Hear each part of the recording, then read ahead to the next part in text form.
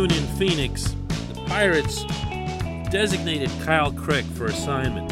Hadn't been pitching well. Accountability and all that other stuff.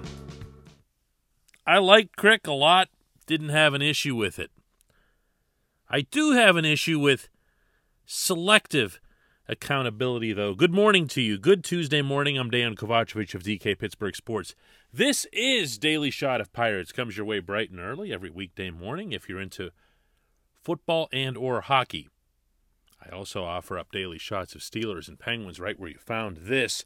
The Pirates found very, very little offensively last night in Phoenix, falling to the god-awful Diamondbacks 4-2. And I know when you're talking about the Pirates that all things should have a context, but the Pirates entered that game last night with 15 more wins than Arizona. And there's just no way you should be silenced the way they were offensively. But then, that's what happens when you keep sending out the same non-productive bats again and again and again. And one of them in particular, I don't have an easy time being critical of Kevin Newman in some sort of mean-spirited tone. This is a tremendous guy, a relentless worker, and to his inestimable credit, he has not taken his miserable offensive showing out into the field with him, registering as one of baseball's best defensive shortstops. One error all season long. But I'm sorry, man. I'm sorry. He's now batting .208 after going 0 for 5 last night, and he batted in the leadoff spot. You can't send a message of accountability, and by that I don't mean that that's the reason that you designate Crick for assignment. You don't do that to send messages. But it sends one anyway. And then have your weakest hitter, and I'm using the term advisedly, sit at the top of your order. And underneath him, Brian Hayes has a couple of hits. Brian Reynolds had a couple more hits last night. Really should have been able to tie the game or maybe even do more damage with that screamer in the ninth inning. 105 miles an hour with two guys aboard, but right at the right fielder. Those are the guys you expect to hit. Those are the guys that are doing the job. Adam Frazier had the night off. Go ahead and debate that separately. But Newman was placed at the very top. And yeah, I mean, to an extent, you get it. You want to get him going, and you understand and recall what he did in 2019. But this is now the 2020 season, to the shortened season, and all of this season to date, and he can't barely hit the ball more than 20 feet. I mean, it's not a matter of going over or having hard luck. Even if you go back to spring training, and remember he was batting .700 in Bradenton and all that other stuff, he had ended up at .533, which is still astronomical. But then if you were watching it, he was not hitting the ball hard. He was not making solid contact except for rare occasions. He doesn't do that anymore. A lot of his swings aren't even wholehearted swings. Last night in Phoenix, bases loaded. He had a chance to do something really special. He got a hold of one. I mean, he murdered this ball. Foul. Next at bat, the next pitch, he lunges for a ball that's out of the zone, swats at it with one hand. End of the inning. You know, we've seen that a million times. Came up in the ninth. Of course he did. Struck out. I understand that there aren't a ton of options at shortstop right now. Eric Gonzalez is hurt, not that he was doing much. Cole Tucker barely exists offensively at this point, and he can't even hit at AAA, never mind hitting in the majors. So I'm not suggesting that you throw him out on the street. You still need a shortstop. You still need someone to play the position. But there's got to be accountability across the board. I have seen it in pieces from this management group, understanding that they're in a strange spot with the stage of the build that they're in, but also with just the lack of talent and the lack of depth at a lot of these positions. That if you just tell someone to go away, you got to have somebody else in their place. And Newman keeps getting handed at chance after chance after chance. And one more time, I understand that. I don't understand putting him at leadoff. And I don't understand between Newman, and I'm going to throw him in here too, Gregory Polanco, who also came up and struck out to end the game last night, just endlessly being thrown out there. There's got to be something, someone else. You know, I've brought that up before, and the reaction that I've gotten from some listeners when they've written to me is, well, what do you expect them to do? What do you want them to do? I get that. But when I brought it up, and that was most recently in Denver when they weren't hitting anything offensively, and I said, just go out and find some beer leaguers or something. Find somebody to hit the ball. Just don't get embarrassed.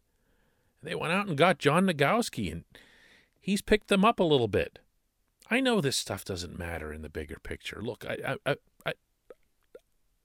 understand that this is all about, you know, what happens in a year or two or whatever else here, but you do want to set a tone organizationally that a subpar performance won't be accepted.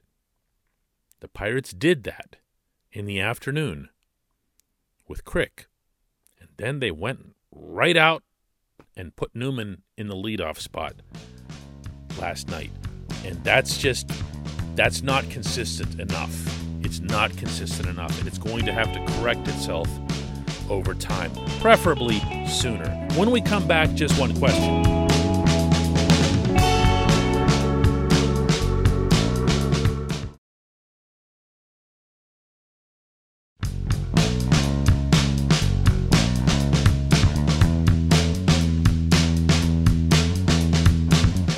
Welcome back. It's time for Just One Question, and that's brought to you on this program always by North Shore Tavern. It's directly across Federal Street from PNC Park. Home to Steak on a Stone. Home to the planet's only fully dedicated Pirates sports bar. Year-round, wall-to-wall. A great place to watch the team whenever they're out of town, as they are this week in Phoenix and San Francisco with other baseball fans. North Shore Tavern, right across Federal Street from PNC Park. Today's question comes from Greg in Erie, and he asks, Dan, I have been and am eternally optimistic about the Buccos. My question is, does the Pirates' lease at PNC Park run out in 2030? Could Nutting move or sell the team at that time when it will be worth $1 billion? I'm actually, I shouldn't sigh. I'm happy to take these because it gives me a chance to get into some factual stuff. Yes, the lease expires in 2030. The Pirates and the Steelers both signed 29.5-year leases with the Sports and Exhibition Authority, which owns both PNC Park and Heinz Field. So there is that. The Pirates aren't going anywhere. I could go on and elaborate on this, and I guess I probably should since that's what you asked, but they're not going anywhere. You have to understand that owners can't pick up and unilaterally move a franchise. there's a lot that has to go into it. There's a lot of wheeling and dealing and trying to negotiate with local and state governments to try to get either a new facility or improve the existing one. And the Pirates aren't in the stratosphere of any such thing.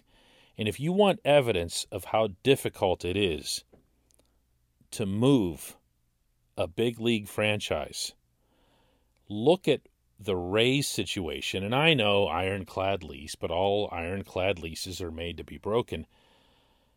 In St. Petersburg, in one of the world's worst sports facilities, and then look at the A's in Oakland, in the world's absolute worst major league sports facility, and ask yourself what it would take for Nutting, should he be thinking about something like this, and by the way, he's not, what would it take for him to make some kind of case to go to his fellow owners and get the requisite 3/4 approval to move a team that's 135 years old, one of the oldest franchises in all of professional sports?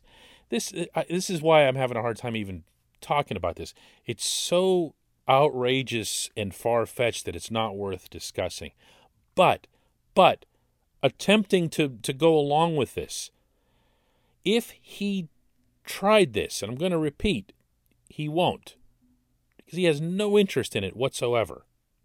If he tried this, he'd have to make the case that the market couldn't support the team, A, and that the I should say that the facility is just no good. Well, you can't run constant paid and public promotions bragging about PNC Park being the best, most beautiful facility in all of baseball, and then say, you know what, this place stinks, we need to get out of here. You can't do that. And you absolutely can't make the case that the city can't support the franchise, because all you have to do is look back over the past 30 years, and the only 4 seasons in which the Pirates had a winning record, the place was throbbing. The place was throbbing. You'd have to burn every bit of evidence that the blackout game ever happened. You know? I mean, this is... No, this will not happen. Not in any way, shape, or form. But I genuinely appreciate that you gave me the chance to at least bring up something that's a more depressing thought than that game that the Pirates played last night in Phoenix. I appreciate the question, Greg. I do. I appreciate everybody listening to Daily Shot of Pirates. We will have another one tomorrow.